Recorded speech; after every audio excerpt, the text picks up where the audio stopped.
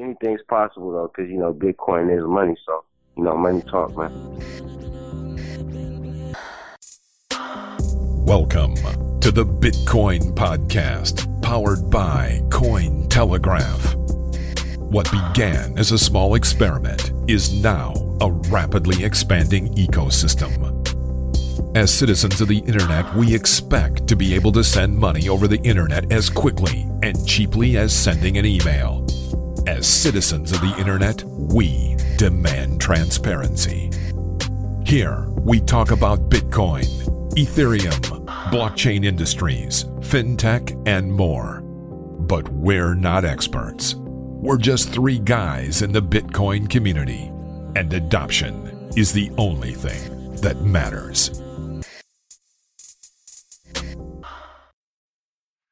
Hey everybody, welcome to the Bitcoin Podcast, episode number 110. I'm your first host, Marcello. And I'm host number 2, Dimitrik. And I'm host number 3, Corey.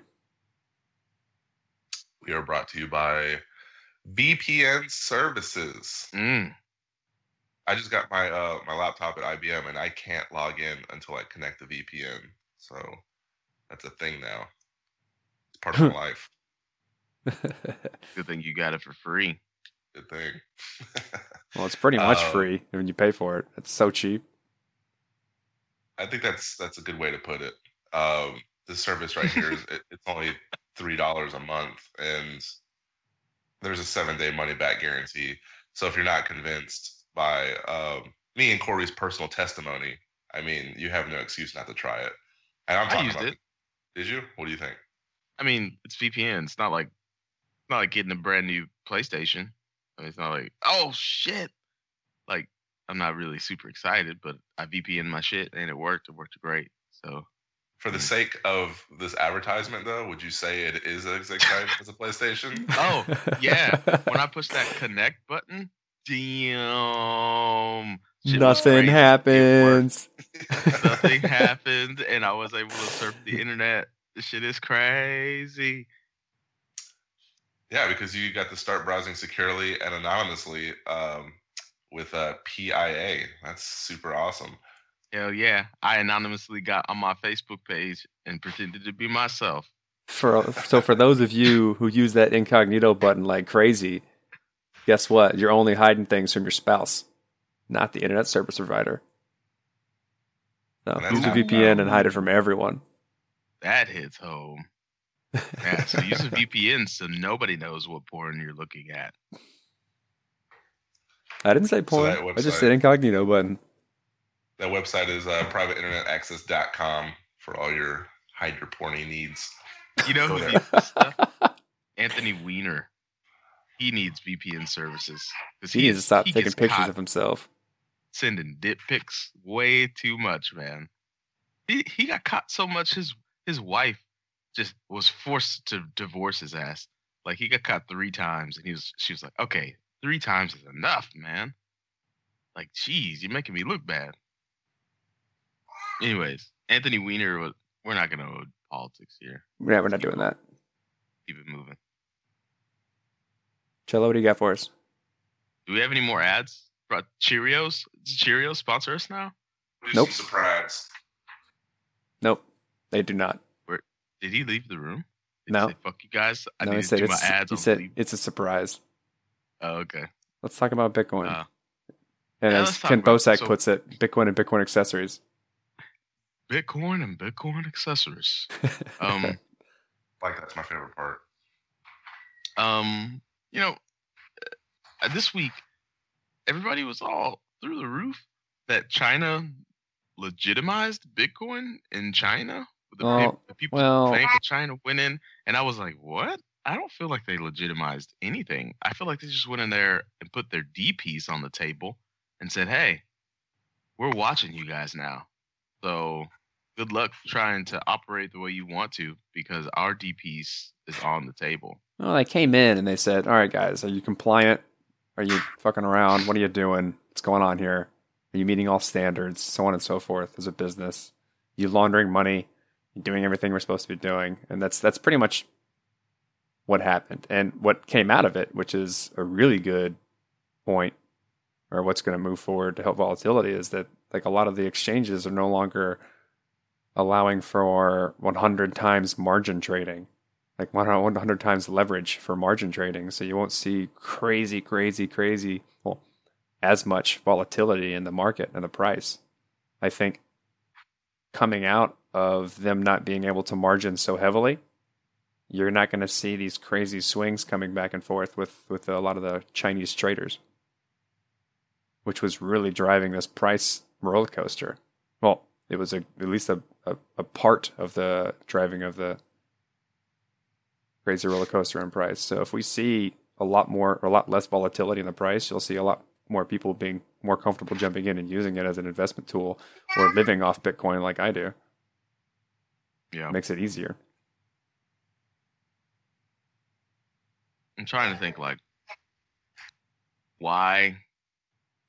I wish the community wouldn't take every little thing and make it into something that it is or it isn't. Like why I hop on Reddit and it's like Bitcoin is now legitimized in China to the fucking moon. We're folding space now. And I was like, what? That doesn't seem like that's what happened. But I know one thing. If you were coming in to look at my business, Corey, I'd love it. What are you guys doing here? You fucking around? What are you doing? Well, don't China's exchanges have zero trading fees. That's the only reason why it's so popular. You only have a withdrawal fee. Where? In China's exchanges. All that, and they can margin the shit. They say if they had 100x leveraging for margin trading, which means like if you put in 1 Bitcoin, you can trade as if you had 100. I mean, that's more complicated than that, but essentially, that's what's going on. It's a little more complicated than that, but it's like you got to pretend like you had a lot more money than you actually use. Granted, you can lose your money really quickly. Yeah, but people were trading as if they like. So the market swings were just ridiculous. Mm-hmm. We need some approved ETF kind of shit going on is what we need. But CTFC, is that how you say it?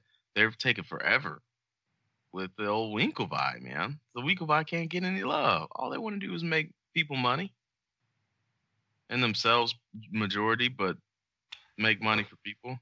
I don't know enough about that. I don't know enough about that to really, like, they've been doing it for a long time. They've been trying to do it for a long time. And when it first started up, people knew it was going to take a long time. Because it just takes the government forever to do things. It took a long time for them to approve gold ETFs back in the day. Not when I was young, when I wasn't born, but back in the day. So, I mean, it just takes time, I guess.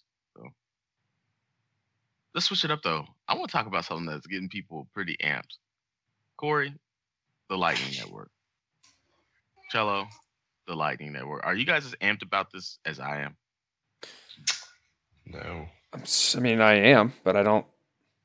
I'm waiting for SegWit to come through, and I don't personally see the network coming to 95% consensus to pass it. I hope that they do. I really hope that they do. When SegWit gets activated, when will the Lightning Network be out?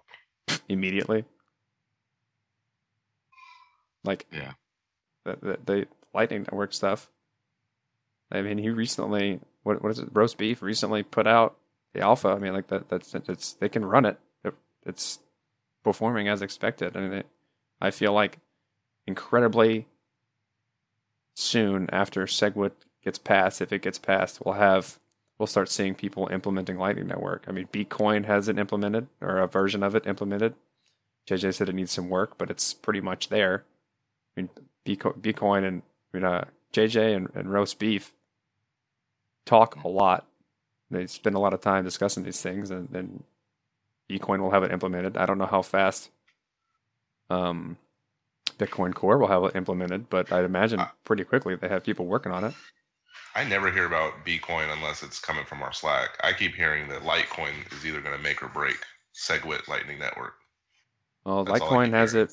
Litecoin has SegWit running on the testnet as of right now. Yeah, because if the Litecoin network causes like a depreciating Litecoin price, I mean, don't expect SegWit coming to Bitcoin anytime soon. And that's what I've been hearing. I don't hear anything about Bitcoin ever. Well, Bitcoin and Litecoin are two completely different things. Yeah, right. Bitcoin's an implementation of Bitcoin. Of Bitcoin. It's not like a separate coin. Litecoin is essentially a like a baby Bitcoin, and so you can they tend to do more of the experimentation because they kind of have to if they want to try and see how things work. We can sit there and watch how things work on Lightning Network and see on Litecoin and see what happens. And if something fails, we're like, you shouldn't do that on Bitcoin. So that's a nice way of seeing like in the wild how things are going to react. But it's just Litecoin doesn't have the network effect it used to. And it's really hard. It's not second in command because it's not much different than Bitcoin other than trying these new things out and seeing how they work. If they work and Bitcoin never does it, I'd imagine you're going to see it grow quite a bit because people want that functionality. And if they can't get it in Bitcoin, they're going to go somewhere else. Yeah. I think, you know what I think about this 95% consensus? I think that it's so impossible to get because I think a lot of people turn their shit on and just leave it. Yeah. Like they don't. Just looking at like even people running old clients, like they don't update regardless of how easy it is to update. Yeah. And so like I go into businesses and places sometimes and they're still running like Windows XP. I ran into one, they were running Windows XP. Yeah. Like, and it's what? How are you doing this? This is way stupid. Most people will use the software until development is stopped, like customer service. Like when they'll use it until after that support of XP, then they'll just keep using it. They'll just keep using it until it breaks and doesn't work. If it doesn't do what they want it to do, then they'll change. And as long as it keeps doing the same thing that they're used to it doing, they're just going to keep using it the same way. And I think, go ahead. Something has to break. And if it doesn't break, then they won't fix it. Or like actively look for something better or easier. See, that's why I think our generation tends to capitalize on some of the shit because we were behaviorally groomed to like yearn for an update almost. Yeah, we see those notification buttons, and we gotta I gotta get rid of that notification button, regardless of what it is. If it's like someone sent me a message, or there's a new update for my app, or I have an email. I don't care what it is; it needs to go away. Yeah, update my shit, move some buttons around. I don't care what you fucking do. I think it was exciting trying to learn it again. But update my shit and fix it for me. And, maybe that's just what happened. Like, everybody who's running these nodes and mining, they're just kind of too lazy to switch over to SegWit. Like, or vote for it. Anybody who runs a relay node or a mining full node or anything like that, they're just like, whatever. It does its job. Yeah. Whoa. What's up, Kazan? It's been a while since we've heard from the kids. And the mute button. I don't know, man. I'm really excited about the Lightning Network because it allows for the nearly endless upward bound of the number of transactions you can fit through. And it allows for lots of things. Internet of Things, machine-to-machine commerce. Visa and MasterCard would then have some competition because other people could do what they could do for fucking virtually free. Well, me and this is I guess something that I found kind of interesting lately. Me and Chris DeRose from Bitcoin Uncensored had a back and forth on Facebook. Oh, the past couple days. Oh, I didn't know this. Yeah, someone from Ryan X Charles made a comment about updating to a dynamic block size. And they had a kind of back and forth, and Chris DeRose asked the question, how much should a transaction cost? And so I kind of did a quick analysis of like what a transaction should cost, and then I also, regardless of what that conversation was, we got on the topic of what would happen if we did have a dynamic block size. And he says that basically people are going to, to sum up Chris DeRose talking, he says that if there is space in the blockchain, people will use it and they'll spam it. It will always be full. And the reason why having a limited block size is important is that it needs to cost money to put something into the block. Otherwise, people will just spam it and you can't get your transaction in. And so layer 2 solutions kind of have to exist because you need to pay so that people can't just Sybil attack or like dust transaction spam the block size and make it artificially. There needs to be a market and a cost for the security that you're paying for. You're like, the blockchain is secure. It has the best network securing the transactions. It has the best immutability of all the other blockchains. And that can't be free. Otherwise, we'll have people just spam the shit out of it and you lose that functionality. You have to pay for that. Now, SegWit allows you to build layer 2 solutions on top of that and use that security when you need it. You can have a layer on top of that security, doing like running an economy and doing things on a small scale when you need to do things on a small scale, and when you need to tap into that security, you tap into it. And having a dynamic block size essentially just rapes as he puts it, rapes the network. And people, like, if there is space, it will be filled. And enterprise doesn't use it because there isn't space. And the moment you give them space, they're going to jump in and use it and just fill it right back up. And we'll have the same problem. So there has to be some other solution outside of just expanding the space indefinitely, because that ends up having problems on the network and who can run relay nodes, who can run mining nodes, things like that. If you just artificially scale up the size of a block. So running the network becomes more costly, which centralizes it further. And this is one of the many arguments of why you can't scale the blockchain. Like why you can't do on-chain scaling. You have to have layer 2 solutions. Doesn't it require 95% support to activate? Yeah, that's my problem. Is I don't foresee that happening. Yeah, it looks like, I don't know, what was Dimitri's percentage? Like 15%. They're running an implementation that won't ever signal support for SegWit. So I guess if I'm thinking about it, the alternative is mining fewer blocks in SegWit. So if the SegWit solution cannot reach, I guess, mining consensus, it's even less likely that Bitcoin Unlimited proposal will reach consensus. So we just need to get together.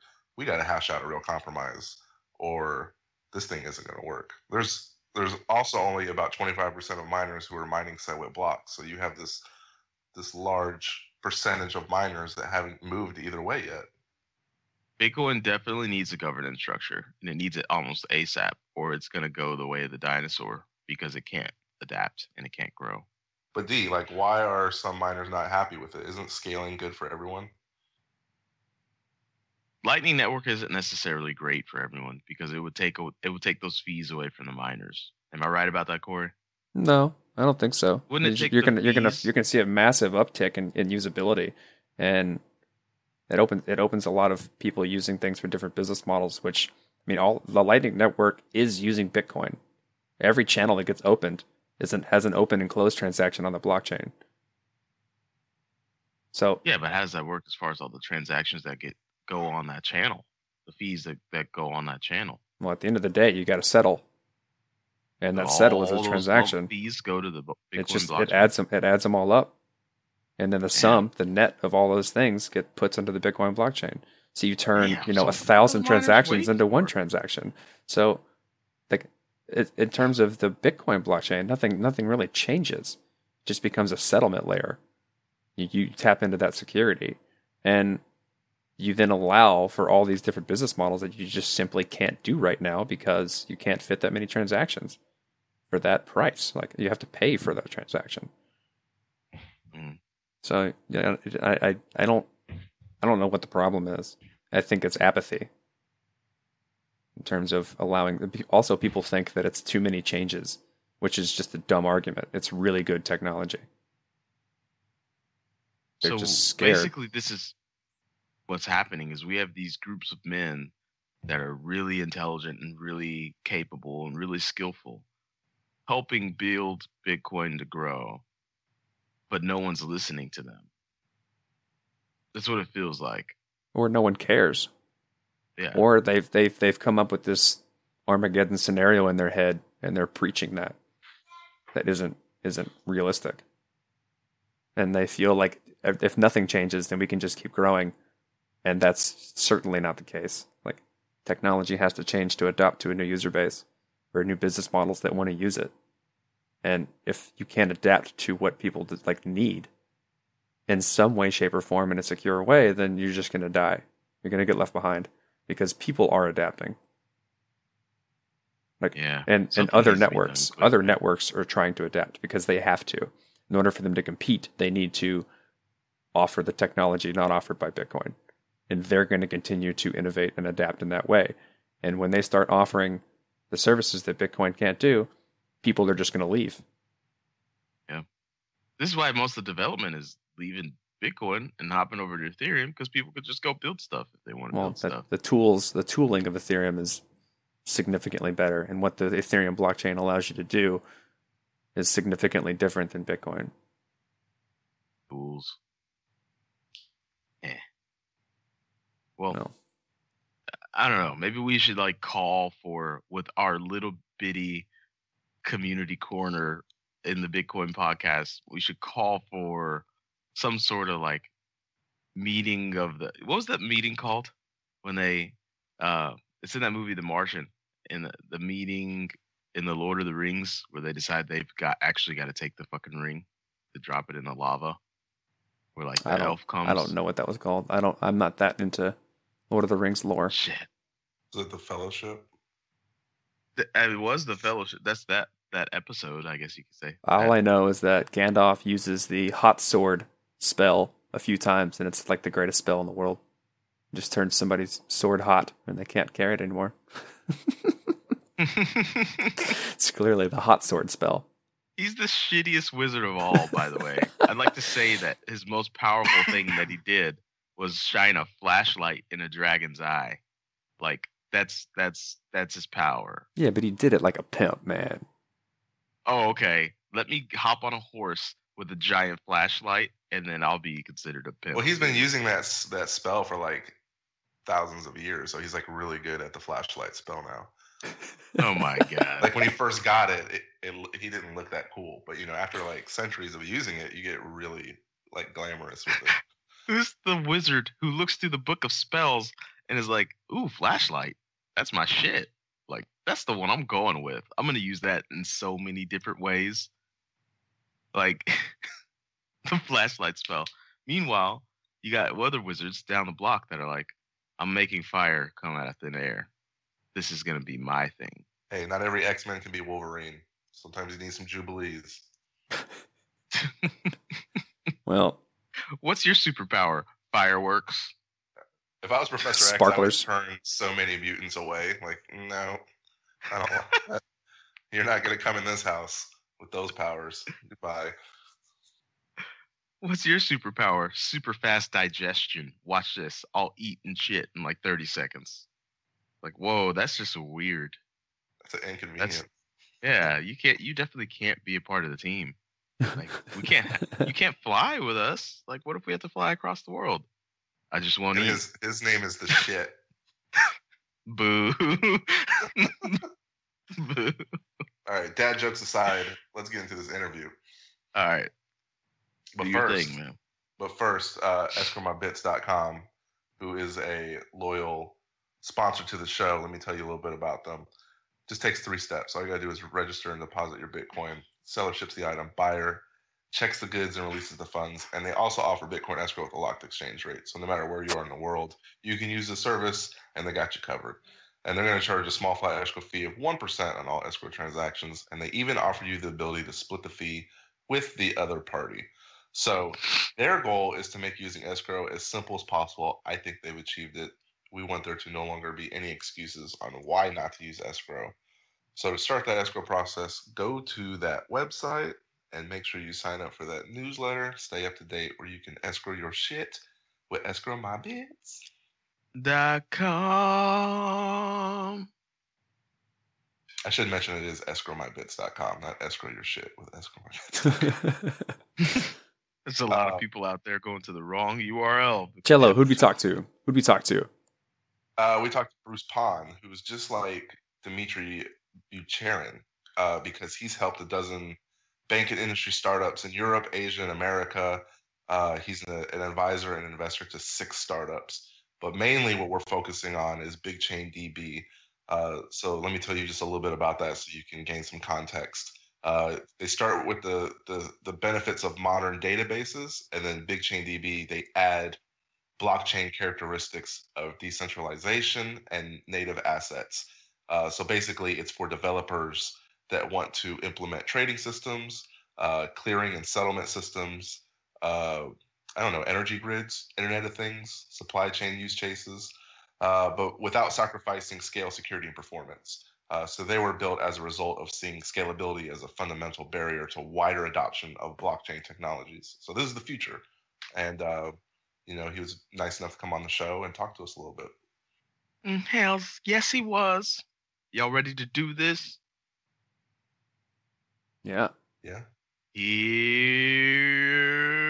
it is. Asian guy named Bruce. All right. I'm here with Bruce Pon from BigChain DB. He has started a company that implements a type of blockchain technology applied to databases. Bruce, do you want to give us an introduction on who you are, how you got started in the space, and why you decided to create BigChain DB? Sure. Pleasure. Thanks a lot for the opportunity to talk to your audience and to talk to you about some other aspects of blockchain. We started out with a company called Ascribe, and we wanted to use the Bitcoin blockchain to, store claims of copyright, claims of intellectual property, where we saw that, in the global world, each country's copyright registry is limiting because it's only in that country. And just like Bitcoin is a borderless payment system, we saw that a borderless system based on decentralized technologies could be the basis for a whole bunch of different types of things like registry services, or, now that Ethereum has come out for decentralized processing or block stack decentralized identity. And we tried to do that with claims of copyright. And we found that using Bitcoin as a substrate, a couple of things from a developer's perspective, it was very finicky to work with. It wasn't built because of the underlying native Bitcoin. It wasn't built with the op return particularly to be able to handle the richness of data that we wanted to capture. So one idea what we had done was we had hashed the file, hashed the credentials or the identity, put that together, and then put that into the op return. And then have another database outside of the Bitcoin blockchain to handle the metadata, to have the actual file, and then to have kind of like licensing and rights information. And as we proceeded down our path, we continually struggled with how to get the richness of data onto the Bitcoin blockchain. And we saw very early on there was some scalability challenges from our perspective. If we were going to collect all the intellectual property in the world, we would need transaction capacities in the range of 10,000 to 1 million transactions a second. And we also saw that the Bitcoin blockchain was fundamentally kind of a payments transmission network, and we didn't want to clog it. Yeah, that would definitely do it. We were very cognizant that, Bitcoin is kind of meant to be, transferring cryptocurrency, something of value, over the network. And for us to be, in essence, a parasite on top of the network, we thought was a good starting point, but it wasn't sustainable. We didn't want to take up all the bandwidth from the Bitcoin. Plus, we wanted to be able to define the richness of copyright claims. And that forced us to ask a couple fundamental questions, like what is Bitcoin? What is the core principles underneath Bitcoin and the blockchain? And what are the characteristics that we would need in a system that could offer some sort of global decentralized registry or database system for the world? And as we move forward on this intellectual exercise, this was already in July 2015, we realized that Bitcoin was fundamentally, or the blockchain was fundamentally a simple database encased in, a consensus algorithm. And we said, well, of all the components, what could we do about it? Could we get rid of proof of work? Could we have richer asset definitions? Could we make it scalable? And, what are the constructs that allow for that? And so that's kind of how we encountered BigchainDB. We realized that to get the scale, decentralization, and all the characteristics that a database offered, you had to fundamentally question some of the aspects of what makes Bitcoin Bitcoin, so that we could use the inspiration of Bitcoin in a decentralized world. Okay, so a lot of people, when I first asked about this company, said that this wasn't something looking into, because it's not that, almost like, if you follow a lot of the scene, what people talk about as Bitcoin and blockchain and what is going to push the future, it's this completely open, completely accessible kind of ideology that they push from. Anything that strays from that is just terrible. And that's, I feel that's not the case, but why is your implementation, this consensus layer on top of a traditional database, something you see that can be pushed and is trustable? We see that actually all traditional databases, what we call it now traditional databases, are centrally controlled. And the inspiration from Bitcoin was that you cannot have central control. The strength is actually in having a network, and the network itself is the value. And in that way, you can enforce trust and the truth.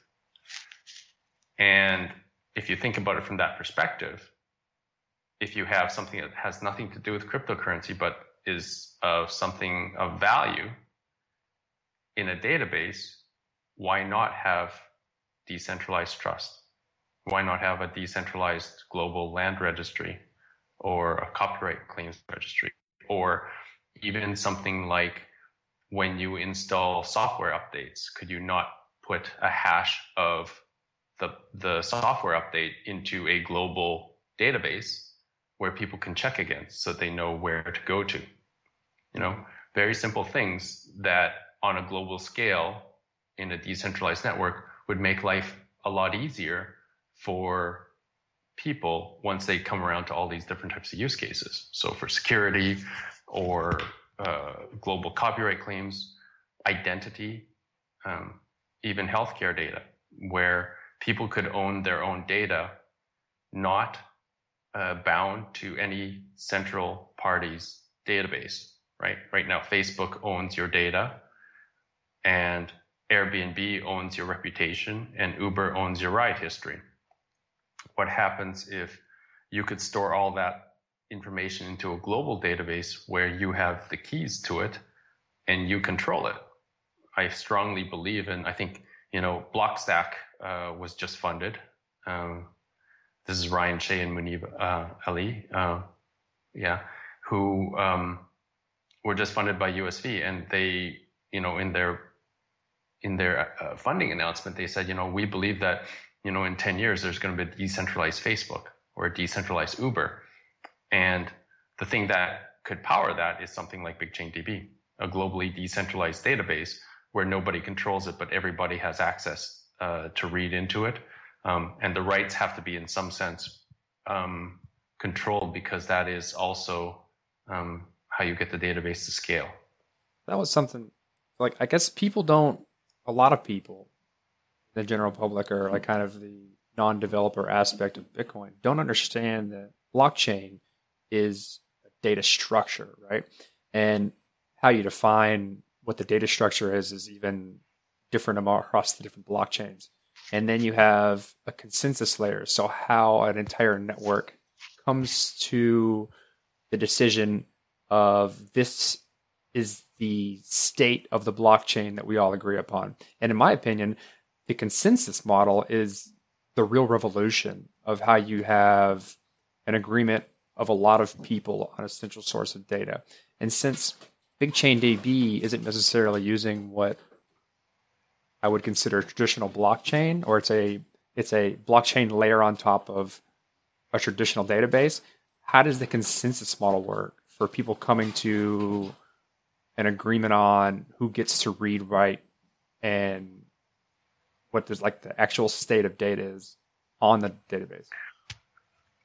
So within BigChainDB, we worked on this topic for quite a long time to get to this point, and we've kind of seen that there needs to be a public implementation of BigChainDB where there are no toll gates and there are only on-ramps. In other words, whatever data gets written onto that database is on that database, and what makes it valuable or true is the reputation of the person or the entity putting that information on. So just like Airbnb, your reputation is your bond. We see that a global database where you put claims of attribution or whatever scientific reports or what have you could be backed up by the reputation of the identity putting that on there. And that's how we see how a global open database could operate. Within something like a private network, there are use cases that we see are possible within a private network. So for instance, I used to work in the automotive industry, and one of the things that they struggle with is getting supplier information both upstream and then what happens to the cars downstream. And what happens if you could have kind of a layer above everybody's ERP systems where they share specific information, simple information like the VIN number, right? Vehicle identification number, who has custody of it, all this kind of stuff, and you put that into a blockchain layer. And in that case, because it's a closed network, you have the entities very clearly identified and known. It's shared amongst the parties, and that allows for a streamlining of trade finance, insurance, as well as risk management, as well as like seeing where things get held up in bottlenecks, whether at customs control or where have you. And so these are kind of the two modalities that we see BigChainDB being implemented in. So kind of a global database where anybody can put that information on, and it's actually the identity of the application or the individual that determines how much it's trusted, or within a private network where the data that's put on there is already amongst trusted parties and they have legal mechanisms outside of a blockchain if somebody becomes a bad actor. You see, so with Ethereum, right? It's costly to store a lot of information to create databases on the Ethereum network, on the Ethereum blockchain. Sure. You see yourself as kind of a piece of the fundamental architecture stack for decentralized applications to build upon. It's like you have maybe Ethereum for the business logic. It then stores whatever metadata database that it needs to store on a BigChainDB, and maybe it's stored on IPFS, something like that. Is that kind of where you see your one fundamental link in the chain of creating the complete stack? Yeah, very early on we saw that the blockchain or the decentralized ecosystem would have to mirror the current computing stack. That means that you have, storage layers, you have communication, business logic, and then on top of that, platforms. And for us, it was clearly something like Ethereum or List that was business processing, business logic. IPFS was kind of a data store. So for big, large media files, podcasts, music, movies, all this kind of stuff. And BigChainDB, when we came onto the scene, we had realized that there was no other kind of transactional database technology that was decentralized. And so that's how we saw it. And then entities like R3 or Eris, I think they're called Monax now. Moves fast. And everybody around that would be building platforms on top of this kind of core stack. And I just wanted to give kind of an example, a real example on how this works. So if you run Ethereum, and let's say you have kind of a sport betting smart contract on Ethereum, and there's a match between, let's say, the Dallas Cowboys and New England Patriots or something. When that game is over, the score is entered in, and then somehow the Ethereum contract would kick off, paying the winner of the bet, right? So the question is, where does that information come from to kick off or trigger the Ethereum contract? Well, Oracle has been a life. The concept of an Oracle has been, I guess, really sought after in the Ethereum community, because that question exactly is one of the hard parts. How can you trust the data that comes into the contract? Right. And so let's say there's this website that becomes the Oracle, called it sportscore.com. And as soon as the match is done, it enters in the score, and the Ethereum smart contract, or the Ethereum script, pulls from sportscore.com, and then that is kind of the truth, right? The problem is sportscore.com is a centralized system. You can hack their server. If enough money is on for betting, somebody's going to be incentivized to change the result, even if it's just for 10 minutes, so long as the Ethereum contract can kick off, because it's irreversible, right? So all you have to do is hack the system for 5 minutes. People, what have you, will say, oh, that's wrong, what have you, and then 5 minutes later they turn it back, but it's already been done. The Ethereum contract is spent, right? And so the way we saw it was that BigChain DB is something that goes in the middle. And what happens is, what you would do is you take sportscore.com and betscore.com and NFLscore.com, and all that information would come into BigChain DB into kind of a network where there's validation across it. And as soon as you have, from, let's say, 20 sources of 51%, that would be a validation. And so BigChain DB could actually serve as an oracle into the Ethereum contract, because for somebody to hack 10 websites at the same time, simultaneously, is extremely hard. And this is one of the fundamental things about decentralization. And that's one of the powers of it. And in that way, you could allow for oracleization into Ethereum contracts without having to store all this data, and especially something like IoT, energy systems and stuff. You have to have, or autonomous cars, you have to have a constant stream of data coming in.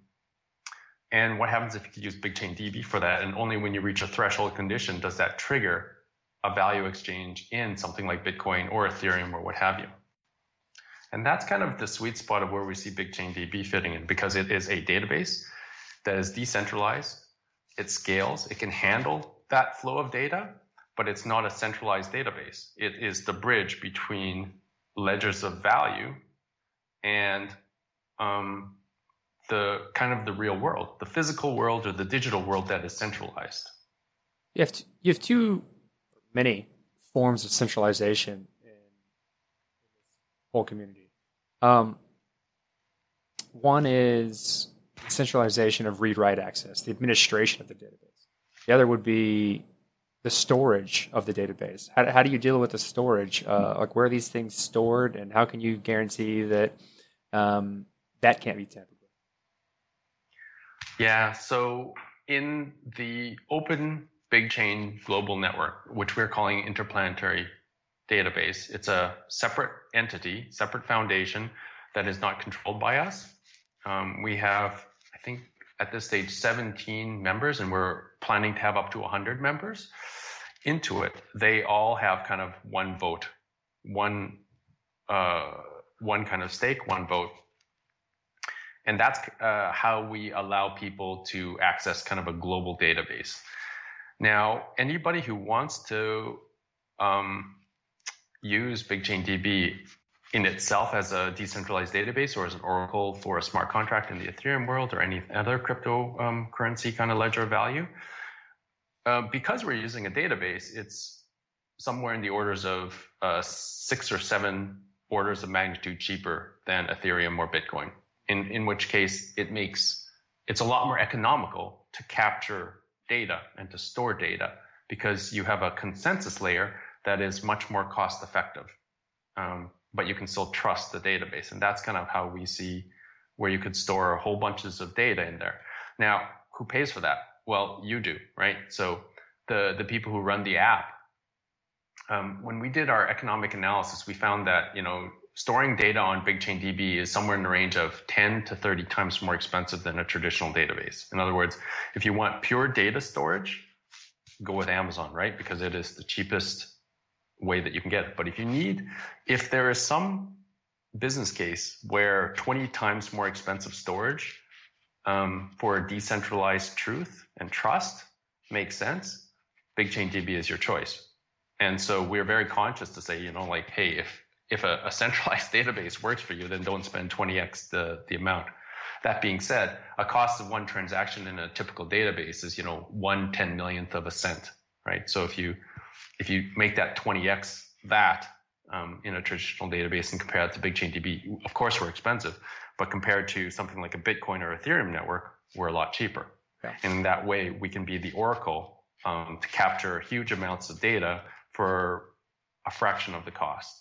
Yeah. And what that being said, if you're going to be doing a lot of data, it does cost money. Yeah. Yeah. What I see this as a push for a change in the way people have options and how they build things. In the past, if you wanted to build something, you had one choice. You make a database, it's centralized. You have a client-server model for an application. And as we move more forward into these technologies, you're really giving the developer a choice to choose between trust, scale, transaction. He has a lot more choices and options on how he chooses to build something. It isn't relegated to traditional architecture. So if you need a lot of trust, then you can make your application with different parts of the stack. You're going to pay for it, but trust shouldn't be cheap. You know what I mean? So this is a real big piece of the pie that was previously missing in terms of scalability with trust.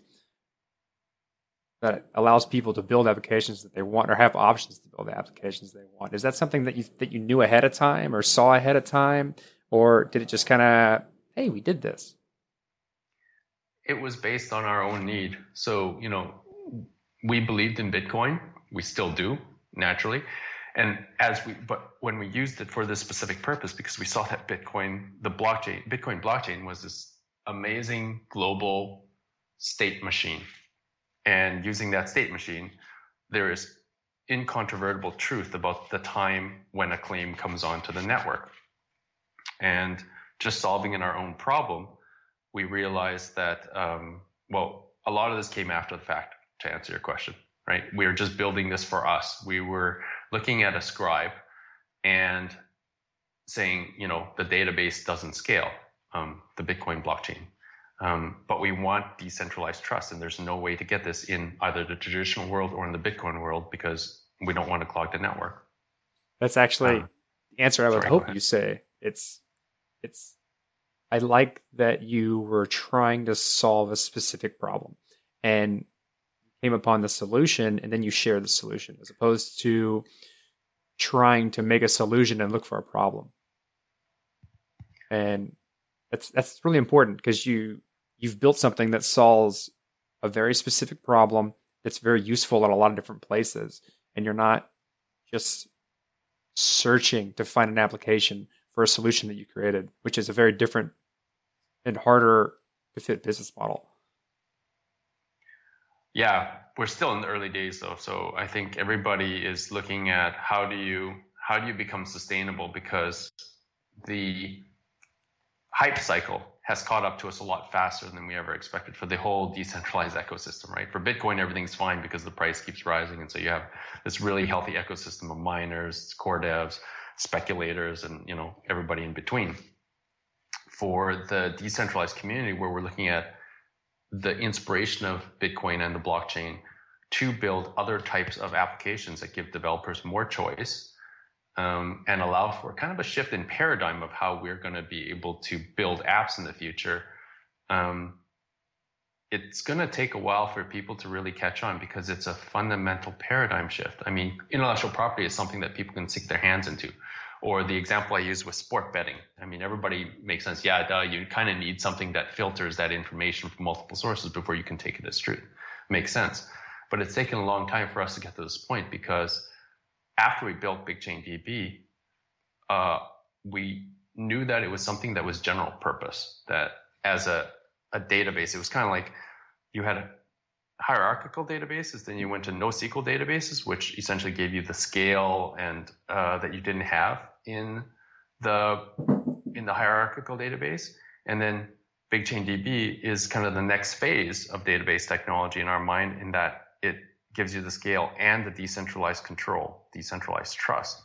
And so when you have a brand new technology, unless you have kind of an anchor use case, it's going to be really hard to develop a business case off of that. And so we really want the community we want to support the community. We already have like kind of, we set up meetups now and stuff like that, so that we can start getting these ideas forward for people to start thinking about, how would I build my next app in a decentralized database world? All right, so that's nice. So how do you feel 2017 is going to be for the cryptocurrency world or the blockchain world? Like, where do you see? Can you give us an outlook on where y'all will be and what that is relative to the entire environment? I think 2017 is going to be much like 2017 or 16, to be honest. I think that the space is expanding so quickly that it's still not time for a shakedown, right? It's not time for consolidation yet. So just like you had 6 search engines before Google showed up, and you had 20 car companies in America before, you came down to like 5 or 6 of them. I still think we're in the phase where people are still trying to get their heads around what this means. And because people say something Bitcoin, they confuse it with the network, the software, and the cryptocurrency itself. Absolutely. Now we're talking blockchain. There's just too many. It's good branding, though, right? When you say Bitcoin, everybody's like, "Yeah, Bitcoin." We're the Bitcoin podcast, but we talk about everything. It's great branding, right? Just like Ethereum. When you think about Ethereum, you don't realize that there are multiple components on there, right? Browser, there's the virtual machine, there's all these things. It's good branding, but what it does is it obfuscates for the general public. Maybe not for the devs, because they can figure that out, and it's kind of their world. But it makes it really hard for the public to understand, and enterprises kind of in the middle who are trying to get a handle on this, what to do. So 2017, I think that Hyperledger is going to move forward very strongly, because I think they have a really strong architecture, and they have a strong community global now, under the leadership of Brian Behlendorf, who has a lot of credibility in the open source world. I think the Ethereum group, the whole community, I think they are going to have a breakthrough this year. Everybody remembers kind of DAO, but if you think about it, which systems are truly kind of in production? And I think this year you can have stuff like Ujo Music, or the the prediction markets, Augur, Gnosis, and a couple other ones that might break through. And I think that'll be good, because then that'll give another kind of look and another perspective. I think Zcash is going to continue growing, maybe even becoming somehow a competitor to Bitcoin. And for us, we want to work closely with IPFS and also the Ethereum community, as well as the Bitcoin community, to just say, okay, look, if you need something that scales, that handles a crap load of data, but you don't want to handle that all on your core chain, use us. I mean, we're a lot cheaper. And so we're going to be making a big push with the interplanetary database and supporting that one, because we see that if developers start building these apps with a new paradigm, and it makes sense, and there's a business case behind it, then that's kind of a use case that we can all kind of celebrate together. And it is complementary to the whole Bitcoin ecosystem, because a decentralized database, if it serves as an oracle or a central registry, that makes it so that Ethereum scripts can run. And that also means that those Ethereum scripts can call Bitcoin, the Bitcoin network, to pay out when it has to, right? So everything kind of fits together. And IPFS is kind of like the data store for large media files and stuff. And I think that's something good for the open community, because something like Hyperledger is more enterprise focused. It's more focused on kind of the world that most devs aren't a part of. Let's just say, well, it's not that they're not a part of, but I've heard numerous times that most devs in the blockchain space don't want to work for large enterprises, because if they have such a great idea for a wallet or an exchange or a blockchain app, then they're just going to build it themselves and then they'll sell it to the enterprise. And so I think that you kind of have two streams going in 2017. One is the enterprise stream, which has a lot of the money, a lot of the momentum, and the funding, but they actually are slower than individual developers who can code, release an app, iterate, and within a month have something up and running that beats the socks off like most enterprises. Yeah, I completely agree with all that. And I think interoperability is going to be the main thing that holds all this together and it makes it strong. That's the key I see as making this successful, is the ability to interoperate between whatever you want to do amongst all the different quote unquote blockchains. Yeah, and I think Ripple has been around for quite a long time, and they've done a lot of good early work. And then with the Interledger protocol, I think they set the standard for how you can have interoperability of ledgers and value. With us, what we've been working on is for interoperability amongst ledgers for intellectual property. So we've been working on this thing called Koala IP. It's a W3C project to make it so that no matter how you've captured the rights for somebody's claims of intellectual property, and no matter which blockchain you've stored it on, there is interoperability amongst that. And so we've been working in that area. And I think that there'll be interoperability protocols and specifications and standards for other things like IoT, energy systems, autonomous vehicles, healthcare. These are all things that have to happen for blockchains to actually kind of start gaining that first 5 to 20% usage. Yeah. Mm-hmm. That's great. I think we can wrap up on that one. We have one more question that we always ask all of our guests. Can you explain blockchain in 10 words or less? It's decentralization technology that is a general purpose technology for the world. I feel like you worked on that. No, I didn't. It just came. I knew this was coming, and I think I practiced something back in the day, but this just came up now. I've been on vacation for 3 weeks, so I haven't talked blockchain for 3 weeks. Nice. I'm glad you could come on. I appreciate you kind of sharing with us what your vision for BigChainDB is and what you're bringing to the table. Do you have anything you want to plug or tell our listeners how they can get started? Go to bigchaindb.com or go to our GitHub site, BigChainDB. We'd love to work with you. If you're a dev out there and you got an idea for an app, come to us. You guys are our number one customer. All right. Thanks, Bruce. Cool. I appreciate Thanks it. a lot. Take care. Yeah. And that was the interview with Bruce Pond, BigChainDB. We hope you enjoyed it. We hope you're learned now. We hope you also feel, I've been seeing this word go around the internet lately, woke. We hope that you're woke. I think it means like you can see the light now. I don't know what it means, but we hope that interview woke you. And Okay. Is that what it means, Chella? I don't know. Just say it was lit. That's what the kids are saying too. Okay. Yeah, that interview was lit as fuck. Yeah, so and then we could play Pond the Replay by Rihanna so the kids can relate to our Bruce Pond interview.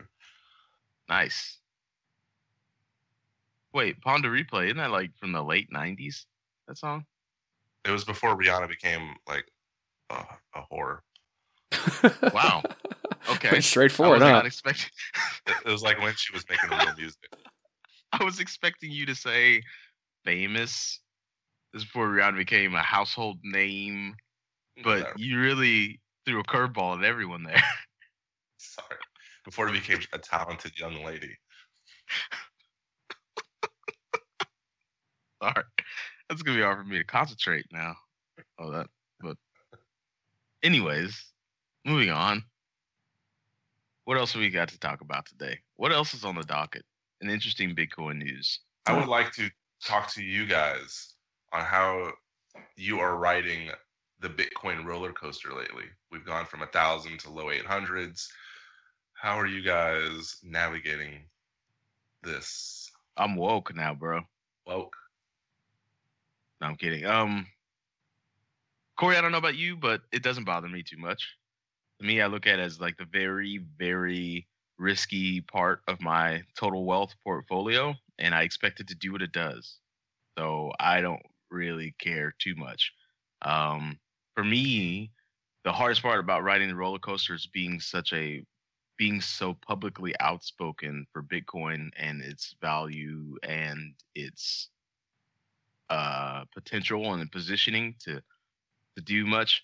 I have to always make sure I'm not the guy who's being like, yeah, look at Bitcoin's price go up and up and up. And I'm also publicly earnest about, yeah, Bitcoin's dropped quite a bit. So that's the biggest bullet to bite for me. But I think as long as I'm earnest about it, then my public reputation isn't tarnished anyway. So, yeah, that's how I'm riding the roller coaster. The price doesn't too much affect me because I'm smart about what I do with my wealth as a whole. But the public roller coaster is much more important to me, I guess.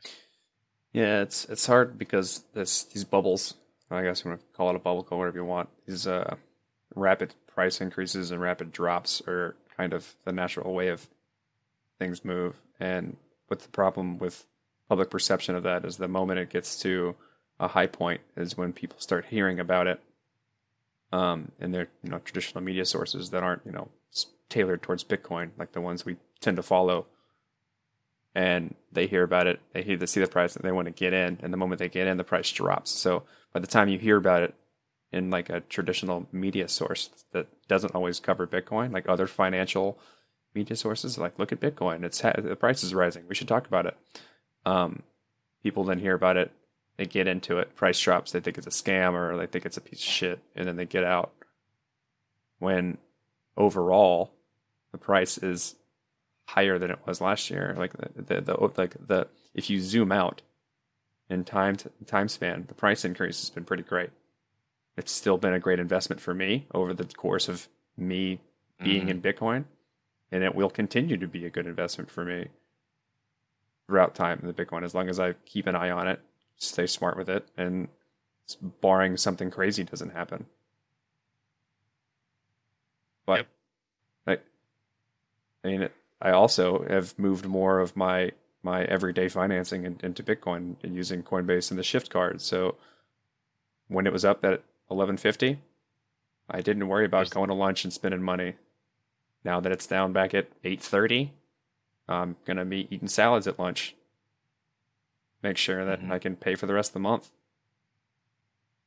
The coolest thing about spending Bitcoin, Corey, I know you've experienced this, is that when you're on that price rise, it's like you're not spending money. Yeah, it's a I don't know if that's a safe or like advisable way to look at it, but it's certainly like a natural, like what I naturally do. Like, price jumped $100. Thanks, free lunch. Yeah, it's such a weird feeling, and it's not, like you said, it's not the way you should go about it, but like your human greed factor or whatever you want to call it, it's so natural. It's like, oh, cool, that $15 dinner that I paid for yesterday, I actually didn't pay for because the price went up and the value of my coins is just that much more. So I mean, mathematically speaking, right? Mathematically speaking, say like if you make, we'll say you make $1,000 or $100 a month. So we're making up numbers for ease of percentages, and you pay for something, pay for a lunch that's $5. Okay, that's 5% of your monthly budget.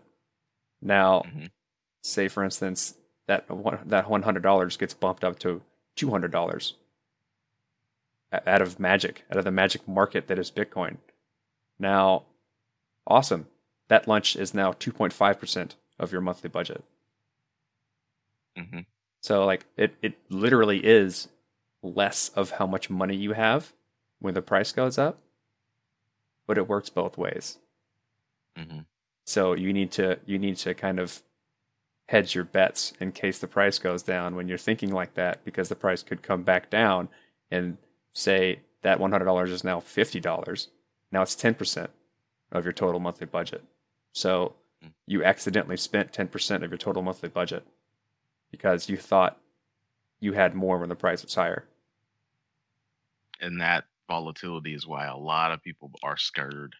Yeah, and so that's what's I'm really pumped about, them kind of putting a few reins on the margin trading in China.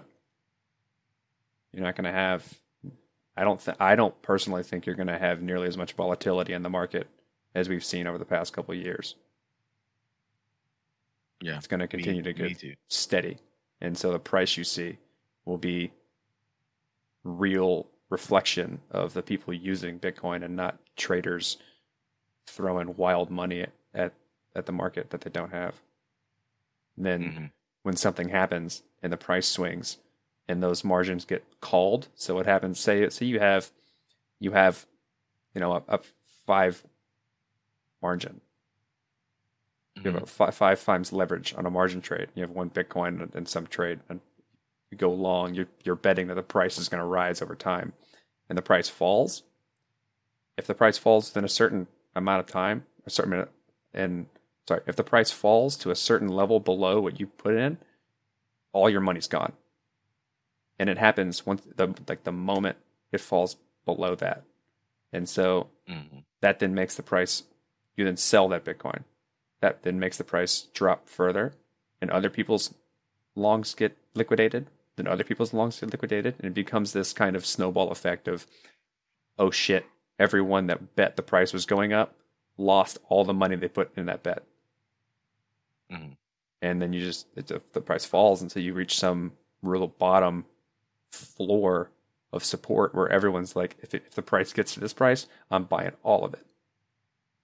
And so you have these kind of safety floors at the bottom of the market, which for us was $750. That's why it stopped around there. Did it hit $750? I thought it kind of stopped at like $775. It hit $750 for like a hot second, and then everybody bought it up. Oh, yeah. My friend who trades Forex said it was going to go down to 666. Like, that's a really random number. He said, yeah, but that's just what it says on my charts. Like, yeah, right. Didn't say that. You just wanted to be that. But he's right. It did retrace quite a bit, 30%, something like that. Something crazy. But that's Bitcoin, man. But I know, Cello, you announced for like the first time, and it's like you were like, I don't really invest in Bitcoin anymore. I'm just excited about the technology. Yep. So I know you. Can you not handle the heat? So you got out of the kitchen? Hey-o. No, even though I was investing, the way I played it was I focused on my full-time job, and I forgot about Bitcoin. And I was just set to ride the investment wave of Bitcoin with no stress. So I figured, investors do. Well, it takes a lot of discipline to operate that way. You know, I figured out how much money I could flush down the toilet, and then I just did dollar cost averaging. And it doesn't matter if Bitcoin was $1,000 or $200. It was, and then I realized that there was no, even though it was safe, I wasn't getting any excitement out of it either. So I kind of just stopped, and now I just kind of focus on the technology. So I have a little bit of Bitcoin, and so I can go to the moon partially, but I'm not currently doing it. But who's that person you had on ramping? Like, who's it? Josh? He's bragging about how much Bitcoin he has. Did you let him know that, like, if you have more than $1,000 in your account, you should probably set up monthly transfers to like a Treasure hardware wallet or something. Like, you shouldn't hold. We talked about hardware wallets on that episode. Because I know he's got like 12 Bitcoin in his Coinbase account, which I don't think you should do. No, you should. He said that. Hardware wallets are so cheap now, man. You can get like the Ledger Nano for like $30 or something. Or the Vault. Vault works fine. Yeah, use a Vault. That's fine. But I would just prefer a hardware wallet. Yeah, it's probably the safest outside of a paper wallet. With actually having some convenience of usability. Yeah, I want that Trezor Blue. They're not that expensive, and they're getting better in terms of like their usability. Definitely. You can back those up too. When technology reaches the point where you can keep a hardware wallet like on your keychain, and that's just a little fob you carry around to pay with stuff. Whew. I'm Did waiting someone for do a them. parody video of Juvenile's back that ass up, but it should be like back that hardware wallet up. You do that, Cello. Yeah, you get right on that, man. Can I dedicate the rest of my week to doing that? Sure. Yeah, do what you do. It's your week, your time. I'm not in charge of your week. Yeah, I won't charge you a week either, or participate. But you can. I think I'm not gonna do that. Feel free to ask me questions. You can't replace ass with hardware wallet. That's way too many syllables. Well, back that pass up. You know. I like that. Damn it, Corey. Why'd you make it possible? Yeah, back that pass up. That's not bad. He's a large amount of Bitcoin. Once you back that pass up. Who is all right, let's all dedicate our week to this. Back that pass. Oh boy. We'll see if we can start his tweet storm. That idea was brought to you by Athena Bitcoin. Not even our episode, just that idea. It's the most trusted name in Bitcoin ATMs. They're located in H-Town, D-Town, Cedar Hill, Fort Worth, and 7 or 8 other U.S. cities. They're expanding. So download that Athena Bitcoin wallet on the App Store or Google Play. It is the Bitcoin podcast #1 Bitcoin ATM. We love it. For specific locations and more information, visit athenabitcoin.com. And we're also brought to you by their portfolio company, bitquick.co. It is secure, quick, and easy. It's peer-to-peer. It's a marketplace where you can get Bitcoin for cash in as little as 3 hours. And they've been serving Bitcoiners since 2013. So where there's a bank, there is Bitquick. All right, let's wrap it up. So you're working with some cash, yeah. Cash, yeah. Working with some cash, yeah. Some cash, yeah. But you're worried about your past, yeah. Your past, yeah. All right, so next week we're going to unveil that song. And we're also, Arthur Falls is joining us from the Ether Review. Awesome. All the way from New Zealand, I believe. He said, fuck New York. Fuck the States. He got out quick. Also, he may not be as bullish on Bitcoin as we are. So that'll be some interesting conversation for those who are Bitcoin maximalists or are on the fence. He has some opinions that you're not going to hear from a Bitcoin maximalist for sure. There's some hacking motherfuckers, yeah. Stealing money, yeah. Join us on Slack.